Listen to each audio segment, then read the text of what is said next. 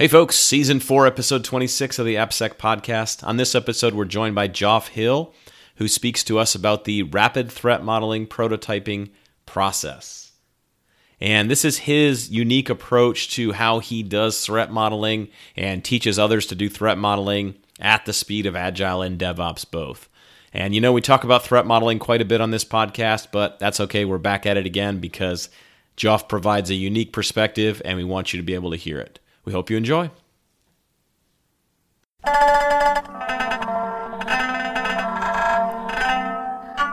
The Application Security Podcast. Here we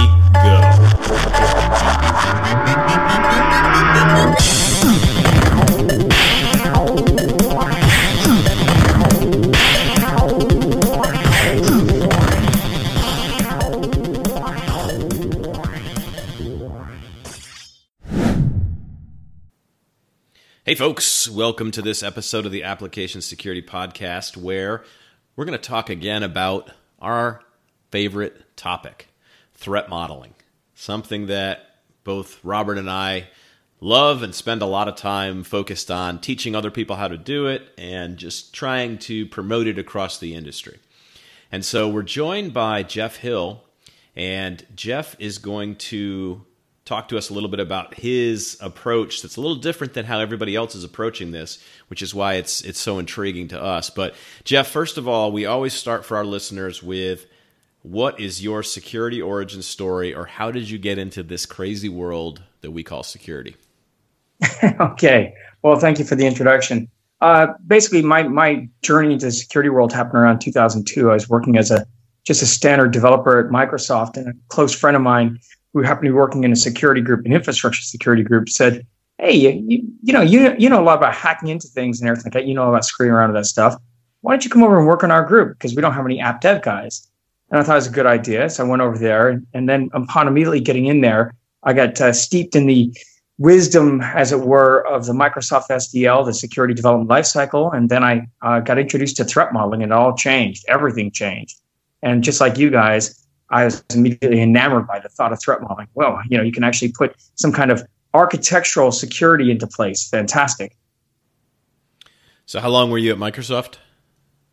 About 8 years. 8 years. Okay. So wait, 2002, does that mean you're there for the Gates memo when it came out live? Okay. I was there for the Gates memo, yeah. All right, for the bitter end, basically. Just quickly, for those listeners that might not know exactly what that is, give me just a quick sentence or two on what is the Gates memo. I just refer to it as the Gates memo, and a lot of people know what it is. But yeah, I mean, you could sum it up by saying he basically got pissed off with Microsoft once again finding itself in the news with insecure products being delivered in an insecure fashion, and without us thinking ahead by putting security in. So he said, "This is ridiculous. I'm getting sick and tired of this, and I want things to change."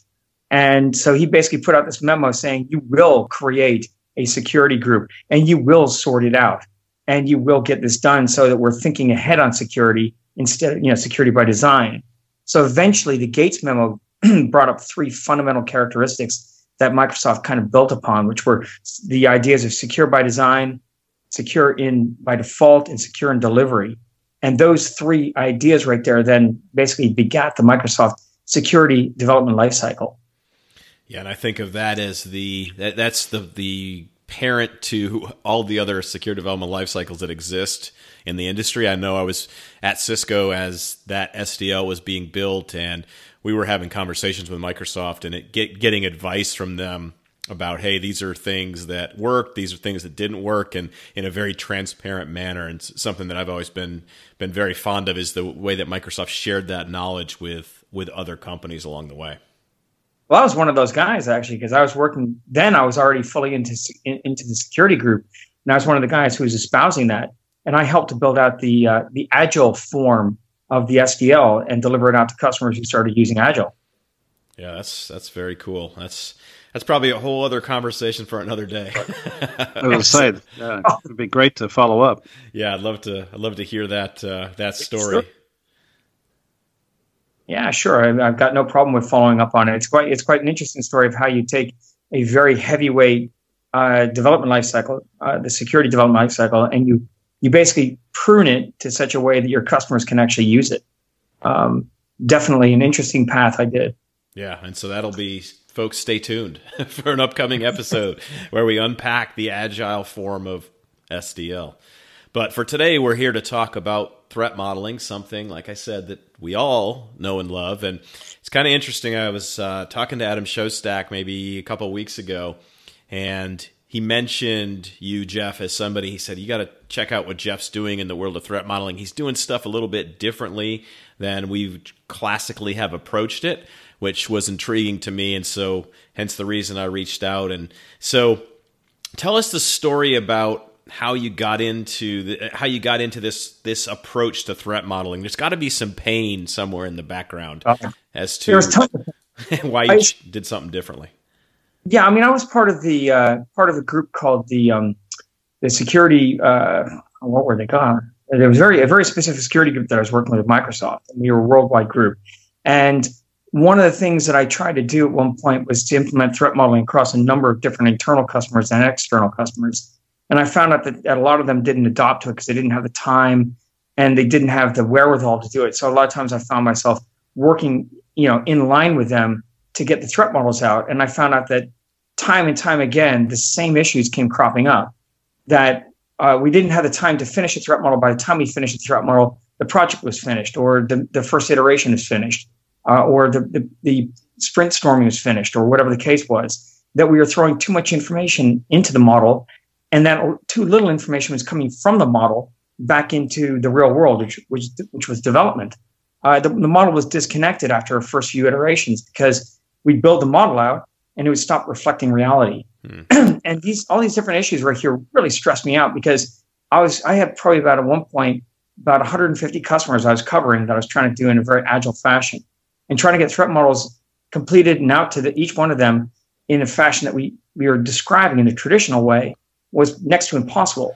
So wait, 150. So you're working on 150 threat modeling projects simultaneously, trying to keep those all straight. And yeah, a lot of them ended up just being your straight up what I call the CSV analysis, which is a comma separated value analysis, which is you just basically say, look, just list down your assets and we'll try to figure out how to get access to the assets. Okay. Move on. If there were small projects, I ended up doing a lot of that. With the larger projects, so let's focus down to about a dozen projects that were larger projects. That's when I said, okay, look, I have to give you guys an actual threat model. I can't just kind of wing it and put down how do we access your assets. Yep. And so in a way, like the accessing the assets bit, the very bare bones CSV method, that worked, but it wasn't great because it didn't give me any kind of information beyond what was, how you can access the assets. Then with the larger threat models, it ended up being that we got way too much into the weeds. And I found time and time again, I was trying to boil the ocean, or at least the team was. And they're saying, why don't we do a threat model on this? And next thing you know, you're threat modeling TCP/IP for what reason, I don't know. And, you sit there and you say like, whoa, stop, you're doing too much.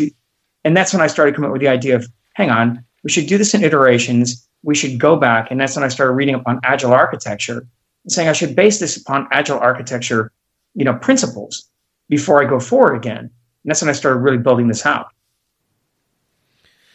So are you, when you're working through these 150 for the bigger ones that you're actually doing threat modeling for, are you following the classic Microsoft approach of data flow diagrams and Stride and all that type of good stuff? Yeah. And Dread is dreadful. I always dread Dread whenever I see it. Dread was something that never really worked for the impact for me, because if you say to somebody, I want you to tell me on a scale of 1 to 10 what this pain is, somebody said, well, what does 6 mean? I have no idea. And so it started, how do you describe a 6? So Dread became, to me, a very difficult exercise to get out, to predict from people. Yeah, it's like when you go to the doctor's office and they're like, hey, what's your pain level on a scale of 1 to 10? Like, I get 10 and I get 1. I don't know. Like, what's a 5? Like, my stomach hurts at a 5 level. Yeah, exactly. Or I'm a 7.5. And someone says, what? I don't get it. And so that ended up being Stride. And I've had my issues with Stride in the past, but I think that Stride works for what it is, and that's a very simple mnemonic that provides you with attack potential, attack scenarios. And so, the traditional way was that you sat down there, you asked a lot of questions, you looked up the security requirements, you looked at the business requirements, you looked at the underlying architecture, and then you drew your own diagram, which is your own interpretation of everything you read. And your own diagram might not look even close to what the underlying, architecture was, but it didn't matter because that's what you did. Yep. And then the second step you'd go through is you'd sit down with, again, a bunch of people, you take up their time and you take up your time, and then you start using elements of Stride. You try to figure out where the boundaries of trust lay. And again, that might cause some, bit of friction within the people because you never were able to describe it properly. And then you said, okay, well, once that's done, we're going to apply Stride to certain things. Once we take the Stride, then we're going to break that down into attack trees.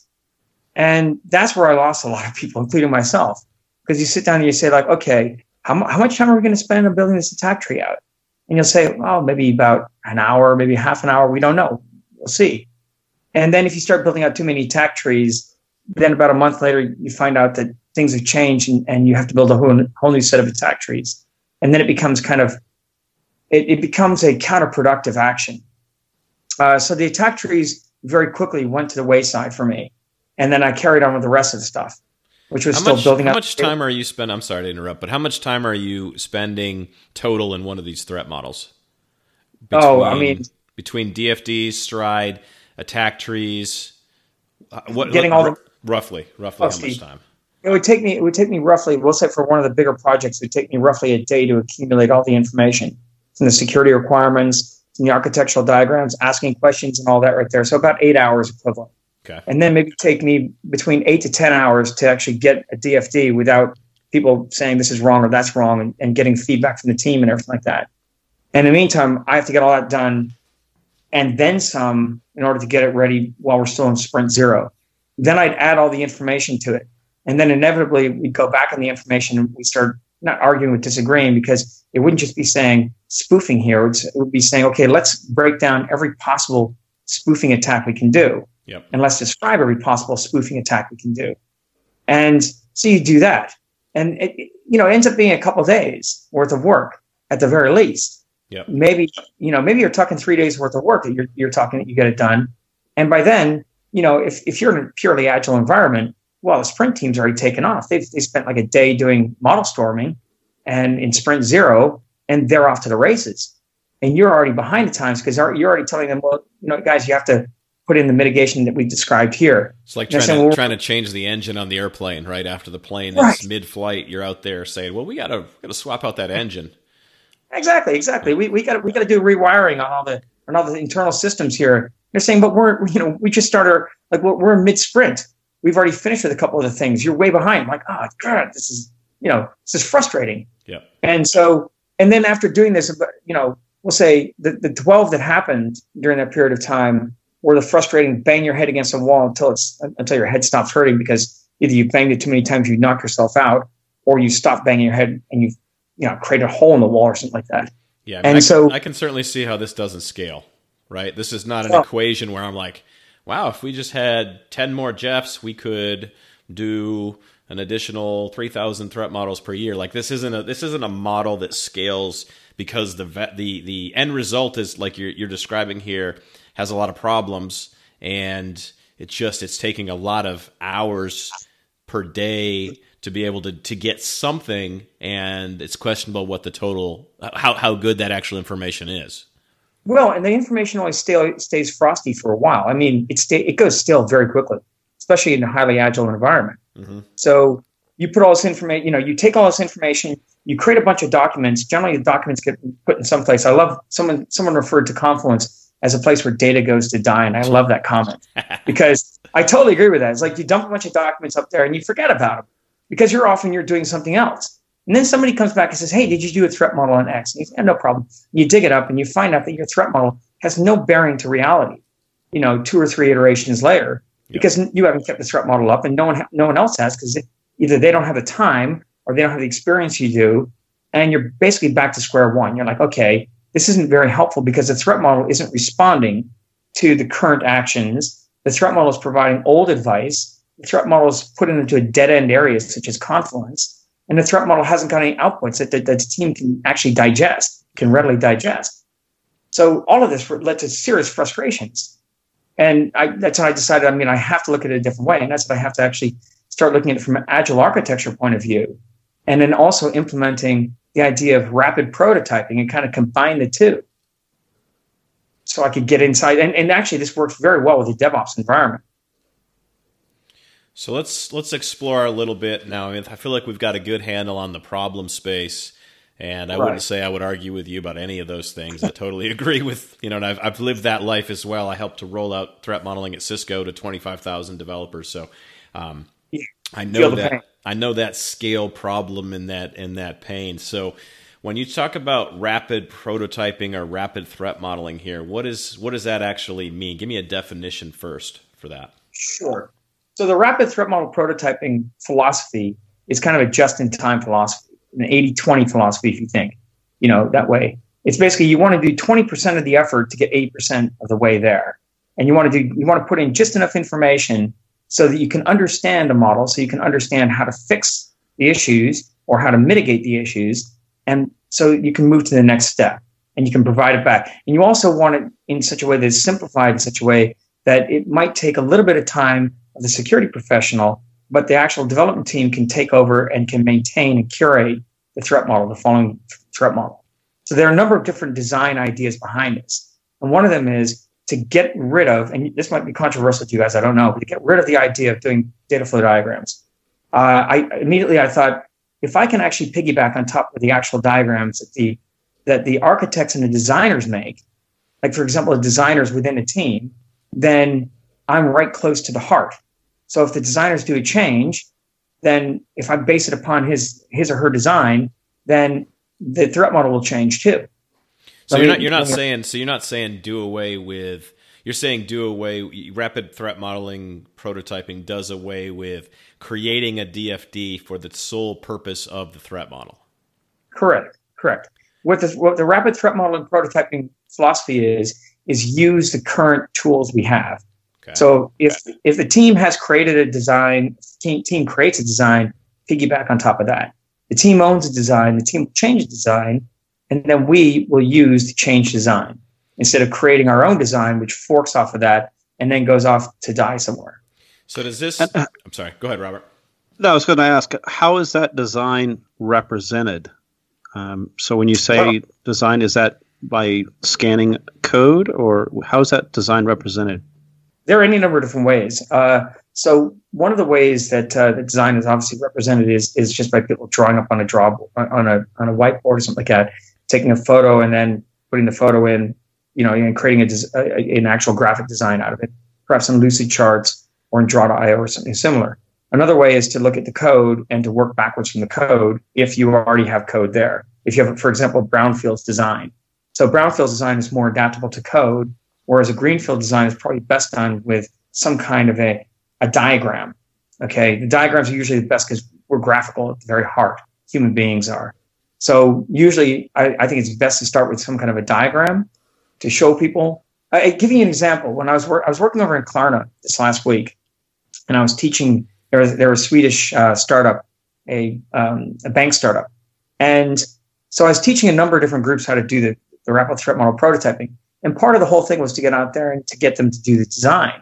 Now, some of the guys who had gone in here hadn't actually done a design. And so when they did the design, one of the first things they said was, wow, we never actually visualized it like this. But we helped them to go through that and to help them develop out. So that was actually, by doing the design, helped them in other ways functionally in addition to non-functionally. Mm-hmm. So I'm going to put on my ex-Cisco hat here as somebody who had to do threat modeling at a large scale capacity. And so I guess my concern when we're saying we're going to use the existing designs and things that are there, I could imagine a lot of inconsistency in the design. And I say this based on experience. I saw some designs where people did a really nice job and had great diagrams and very well documented. And I saw other things that there was really no design behind them at all. So how do you deal with that? I can see it's obvious how you would deal with it with the people that are doing a good job on their architecture diagrams. How does rapid threat modeling prototyping fit into the case where somebody isn't doing what they should be doing from just a general system architecture design? So basically, again, we view it as being a just-in-time kind of philosophy. So if they give us a very rough overview of what their system looks like, let's say it's a brownfield system, for example, and then we work on that right there, we can actually work with it. Again, the philosophy is we want to get the whole philosophy behind rapid threat model prototyping is to get the conversation started, not to finish a conversation. Okay. So if you consider that, you say, just-in-time philosophy, get the conversation started, get some kind of a design up there. It doesn't have to be perfect. The minute you start trying to make it perfect, well, we're going to wait for a long while. Yep. Some teams may get it, but then other teams which don't get it and don't get it perfectly, we can still work with that. We say, look, we can work with that design. We can work with what you guys have. Let's move forward and let's work with what you have. So they may draw you a picture on the whiteboard. What you're saying is, in that case, you're not constraining them to the DFD language the classic threat modeling DFD. They can draw the picture any way they want. You're going to operate on top of their picture. Sorry, apologies. Yeah, I didn't mean to talk over you. Yeah, so it ends up either being a context diagram or a process flow diagram, which to me are probably a lot more meaningful to the teams than a data flow diagram. Yeah, and now when you say context diagram, do you mean like you're not talking about like a state diagram or anything, or is that included as one of the things that you look at? You could look at a state diagram, but what I mean context diagram is I mean very high level view of things. Because a lot of times these kind of teams, when you give them an hour, for example, at Klarna again, I gave them an hour to work with something. And in the hour, we got a fairly high level diagram. We were able to get some good threats out of that. And so the hour was useful to them that they did. So what we want to do is we want to get some kind of a representation diagram for them. And it doesn't have to be great. It just has to have just enough information to start the conversation. After the break, Joff explains where we go next. This episode of the Application Security Podcast is brought to you by Security Journey. Security Journey has a new weekly publication called High Five, 5 security articles that are worth your time. We scour the internet looking for the best articles on application and product security. We add in just a touch of sarcasm and snark in our descriptions. Just what security people and developers love. To sign up, visit www.securityjourney.com/high5. That's /HI, the number 5.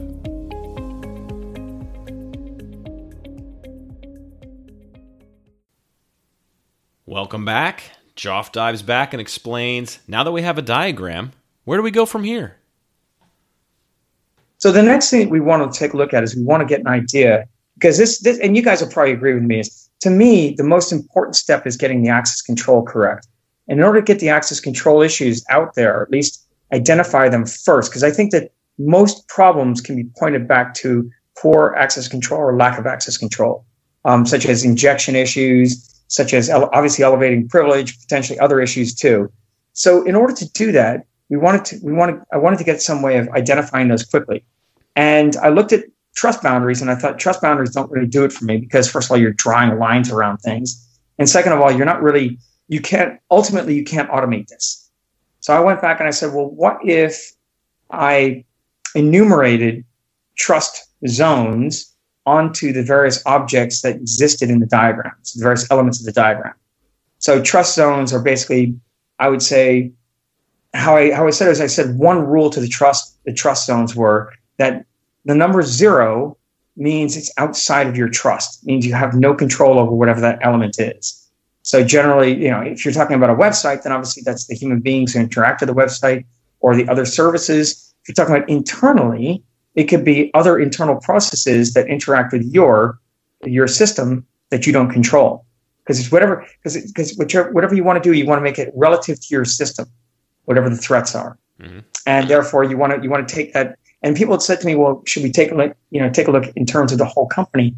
I said, "It's not helpful for you guys. If you want to practice defense in depth, which is a very strong kind of architectural principle, then you want to make your system resilient. And in order to make your system resilient, you have to take into account that every inbound from other systems, whether they're inside the company or not, are potentially inbound attack vectors, and therefore they're outside of your control. So the primary rule right here with doing zones of trust is you put 0 on any of the outside interlocutors who come into your system. And then inside your system, you rank the different elements by numbers. You order them by numbers based upon the criticality of the system. And that's kind of it's kind of a difficult way to explain it, but either the system directly requires more permission sets, not the system, but the element in the system requires more permission sets, and you know it should, or it has a more critical function. So something that would answer both those questions would be a database, for example. We know that databases require a pretty high set of permissions to get access to, or should. We know also that they're usually pretty critical to the system involved because they carry data at rest and are then potentially the primary attack vector for an attacker. So if you're looking at any kind of system, then you're then looking at all the elements with having a trust zone number associated with that element, starting from 0, which are elements outside of your your control, all the way up to wherever the data ends up. Now, the general rule for this is if the data ends up syncing somewhere, if it ends up hitting the disk somewhere in your system, whether it's in the cloud or local, then that is usually your highest number.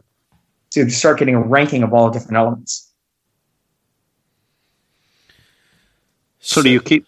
Go ahead. I was just curious. I mean, that makes sense, I guess. Do you have some kind of a key to know, like you just mentioned, certain items outside of your control, inside your system that you're trying to manage? I mean, do you have sort of a key to help you decide, or somebody else decide, when they're trying to build one of these from scratch?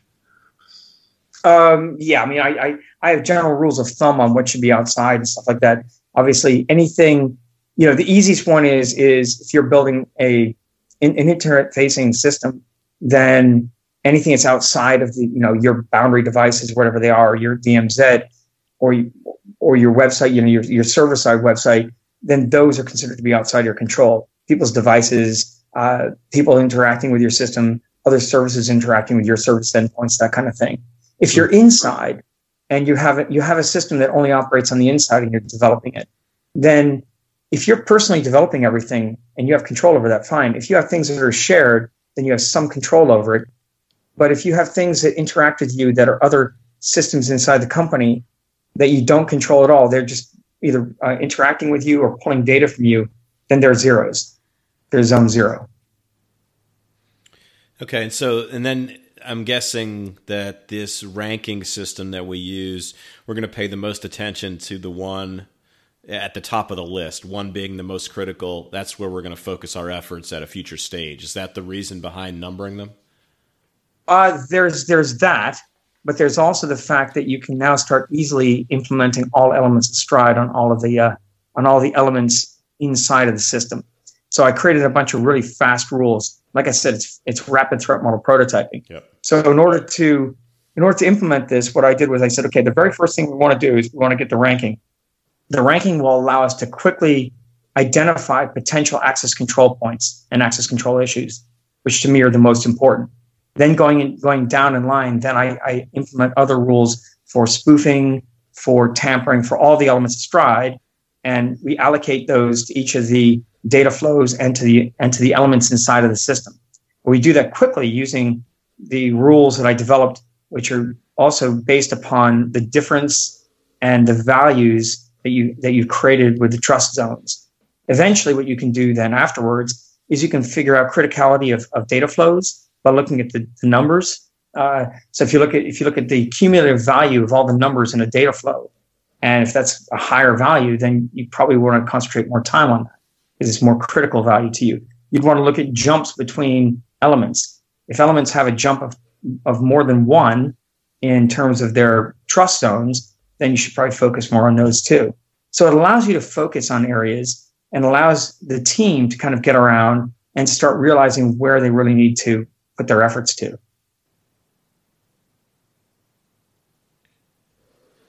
Okay, so then what are some of the other examples of the rules that you've described here? I mean, we talked about the ranking, and then we talked about how you're throwing spoofing and then going all the way down through the Stride, and then potentially even adding some of those values. I mean, give me another example. I guess I'm a little fuzzy on what you mean by the rules. If you can give me another one, that'd be great. So I've created a number of rules. I've created 6 basic rules for the Rapid Threat Model, RTMP. And rule number 1 is always to get the authorization or get the elevation of privilege issues out there, the E on Stride. And so what you do is you assign E to any element that is the origin between two elements connecting. It's the origin element, and where there's a positive difference in the zone. So to give you an example, if an outside person were coming into you and they were calling your website and calling to your web server, so they make a connection to your web server, the outside person would be a 0, the web server would probably be a 1 because you'd have low trust in it because you probably put it in a DMZ. And so therefore, you would have a difference of 1, a positive difference of 1. Therefore, that outside person potentially would be an elevation of privilege threat. So the criticality is a higher number of criticality better, or does that mean something's more critical, or is it a lower number? It means, so you're going up in value from 0. So you're not going to go down in value. You may, but we're not going to discuss that right now for the simple. Yeah. So you start off with a 0, and the 0 is always out of your trust, and then everything goes up in value. And it's always relative to the model you're making. It's not, I've never been able to try to put it company-wide, for example. So a 6 model might be an 8 on someone else's model, for example, or the equivalent of an 8.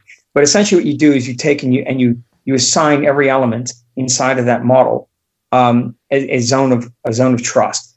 And that'll be a positive number that's greater than 0. Does it have to be unique though, or can you reuse the same number? Oh yeah, you can reuse the same numbers. No. Okay. So ones with similar numbers mean they have a similar level of trust, basically. Okay, and whoever's the modeler is able to set that for that given model, which allows them to move faster because they're not having to look up some criticality value in a document somewhere. No, they just want. No, and they shouldn't be doing that. So basically, to make it fast, they sit down with some of the team members.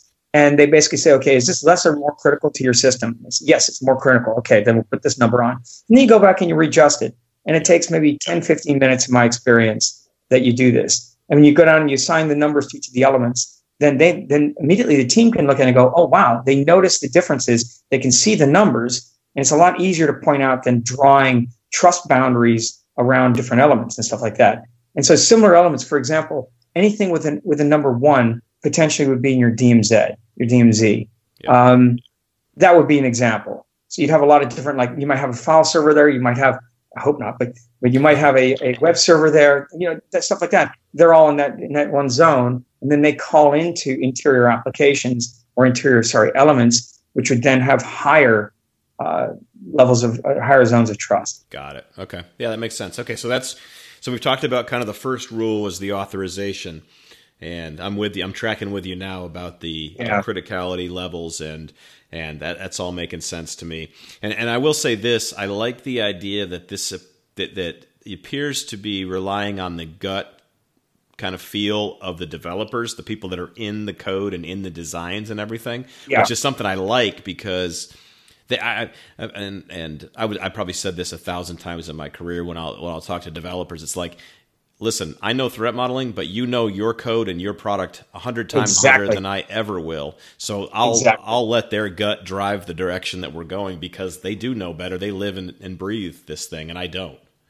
Well, and it's interesting you say that because, again, it's fresh in my memory, but I've also spent quite a bit of time teaching BBC this, and they're taking up my methodology too. But in all the sessions, what happened was generally you have them down there, and I'd say, look, write down the numbers as fast as you possibly can, and then go back and revise them. And it's interesting. They get together and they look back and they say, oh, actually, this is more critical. This is less critical. And they do some adjustments right there. And I just sit back and I give them a bit of advice and guidance. But I say, look, it's up to you guys to figure out the criticality. You know the systems. And they finish up with that. And then they end up being very happy with it. And then it's very easy to start implementing the rules. And the rules are out of the box. Like I said, the very first rule you figure out is the elevation of privilege. Yep. If it goes a positive difference, then it's an potential elevation of privilege issue. If there's a jump, then that means you really should be, as a person who's either a threat modeler or developer, you really should be looking at that and be concerned about that particular jump. Is that because I jumped. rule number 2? The jump? Well, it's a sub of rule number 1. Any of the differences. So a difference of more than 1, for example, would be more concerning than a difference of 1, but there's still an elevation of privilege issue.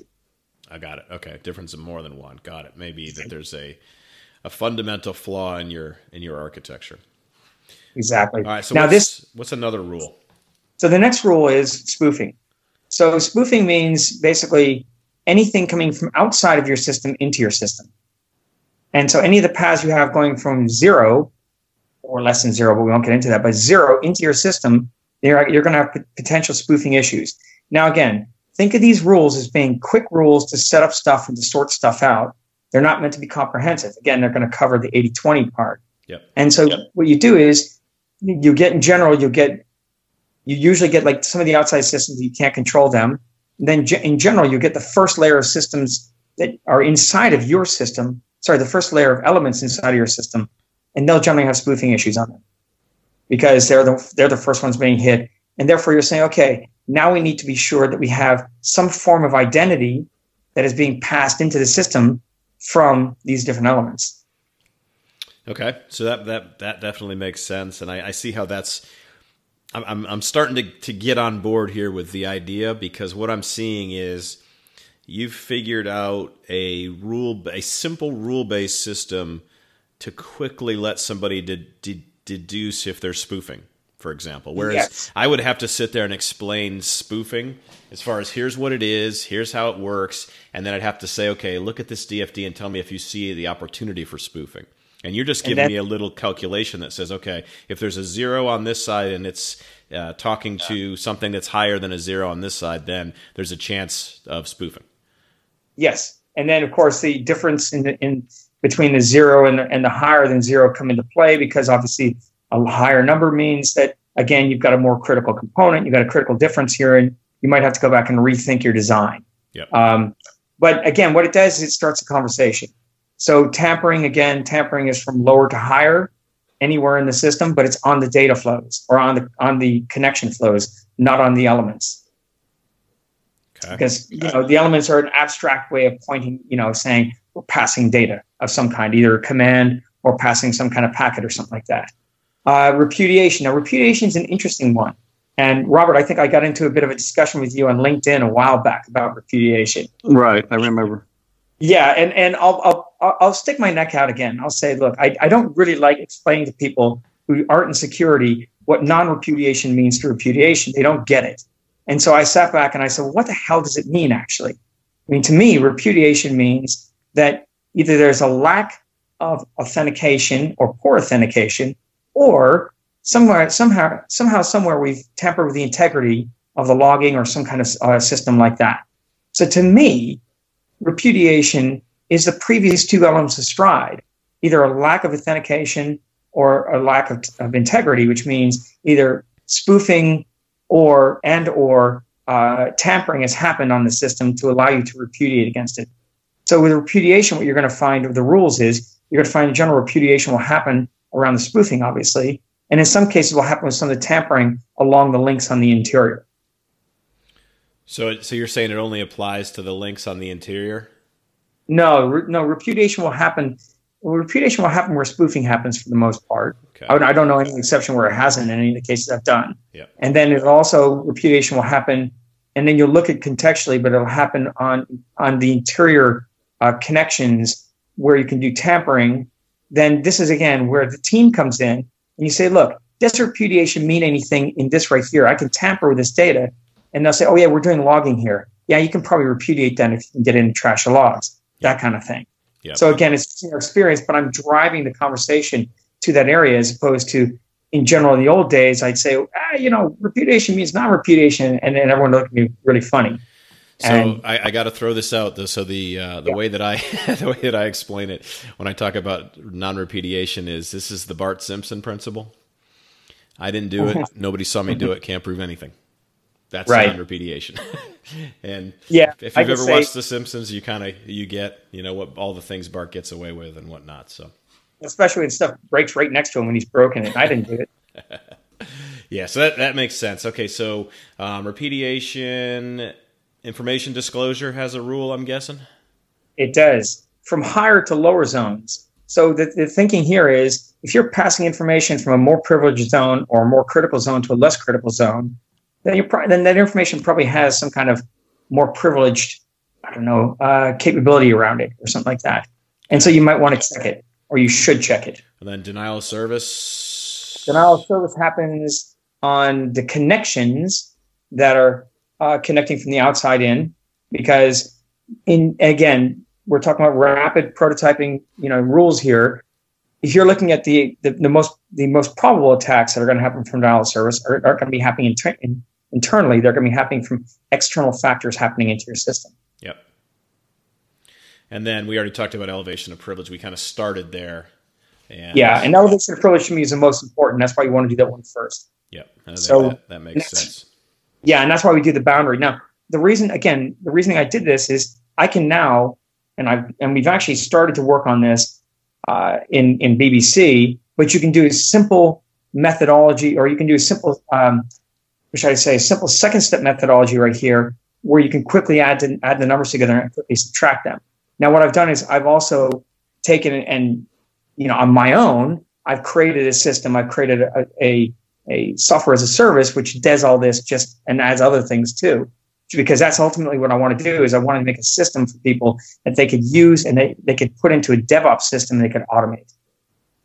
Yeah, that's something I'm really interested in, because I know you've stated before, like, for example, you could use a drawing from draw.io, push that into what you're doing, and then it would evaluate based on all these rules that you're talking about. Is that essentially just querying, let's say draw.io, querying the diagram and how it's put together, and then from there you can determine and apply all the things that you're talking about?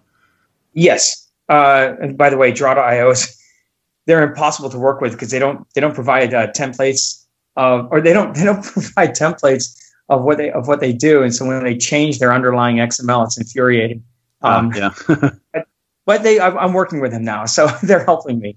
But for example, with draw.io or Lucidcharts, for example, you can store data inside of each of the objects, inside of each of the elements, as name value pairs. So you can actually store the zone value, and you can store stride inside of there, for example.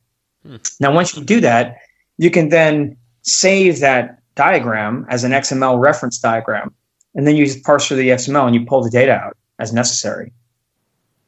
So is your tool actually? So are you extending threats anywhere beyond stride, or is this? Oh, yeah. Okay, so the tool that you have and the methodology, obviously the methodology, the stride or the threats all come from the conversations. Does the tool have an additional database of threats that are then deduced? It does. So the RTMP is meant for doing with teams, as you rightfully deduced right there, and it's meant to introduce people to the concept. The tool then takes all of that right there and then adds to it. And it looks back and it takes the CWE, it uses CWE and CAPEC as basis for building out library of threats right there. It actually builds out and enriches a language that builds upon stride, but then enumerates upon. Are you guys familiar with the security frame by any chance? You said the security. Well, say the name again. Security frame. No, so no, I'm not. Originally, a gentleman named J.D. Meyer at Microsoft created it, and he said it was 10 elements that basically, when they did a whole bunch of interviews with people and developers inside of Microsoft, and continuously these elements came up, and so they said, okay, we're going to make something called a security frame. So it's kind of like making the OWASP Top 10 static, but then generalizing some of the issues in the OWASP Top 10 and adding stride to it. I guess is the best way I can manage to say it. But the security frame, it basically expands the 6-element stride out into 10 elements. So it takes into account logging, takes into account cryptography, sessions, that kind of thing. And so then what my software does, my software actually takes and uses that as a basis, as a communication basis. It maps it to stride, it maps it to the OWASP Top 10 if you want to, and then as a background uses CWE currently and CAPEC for its data to mine to actually create out the threats. So that's the addition you would get by using the tool over the RTMP methodology. Okay. Cool. So that's, I think, something for our listeners to take a look at. And so, Jeff, where would you recommend people go to get more information about what you're doing? Potentially, is there a talk you've done recently somewhere public where people could look up slides and dive deeper into this topic? Okay, so I'm pretty active on Twitter, and I continue to maintain that active state right there. But then also GitHub, I have a GitHub repo, which if you look up Two-Semantic Threat Modeling or Rapid Threat Modeling, you'll find the GitHub repo. And then I'm putting, basically right now I'm putting my current presentations up there. I'm adding a white paper to it. You can go to my website for more information, although the website is geared towards the tool, obviously, and not towards the methodology. In addition, if you want to find out more of where I'm going to be teaching next or talking next, I will be posting that up on Twitter and on LinkedIn. Okay. And we'll definitely post these links in the show notes for folks to be able to access. And so, Jeff, thank you for taking the time today to share this rapid threat modeling prototype type of thing. I think there's a lot of really cool stuff that you're doing here. And sounds like you've really listened to the developers that you've worked with over the years, which I think is half the battle in trying to do threat modeling at scale. Yeah. And I look forward to diving into this deeper, and we're definitely going to schedule you again to come back and talk about Agile SDL and the journey that you went on there. So thanks for being with us today. Yeah, thank you. Well, thanks very much. I guess one more thing I'd like to say is just that with the RTMP, when you finish up, then obviously people go through, like there's a second wave of people when they talk after they've initially put out the elements of Stride, and they'll say, no, it doesn't apply here, that kind of thing. So that has to be said. That's another iteration that they do. Okay, so kind of weeding out the false positives. Yeah, exactly. Okay. Very cool. All right, we'll get that in. Okay. All right, well, thank you very much, Jeff. Thanks very much. Thank you. Bye, guys. Thanks for listening to the Application Security Podcast. If you enjoy the podcast, please do us a favor and visit the iTunes store and give us a 5-star rating. Our intro music is 8-Bit Kung Fu by Born and TJ, and the outro is Southern Delight by Stefan Kartenberg. You can find us on Twitter at AppSecPodcast or on the web at www.appsecpodcast.org.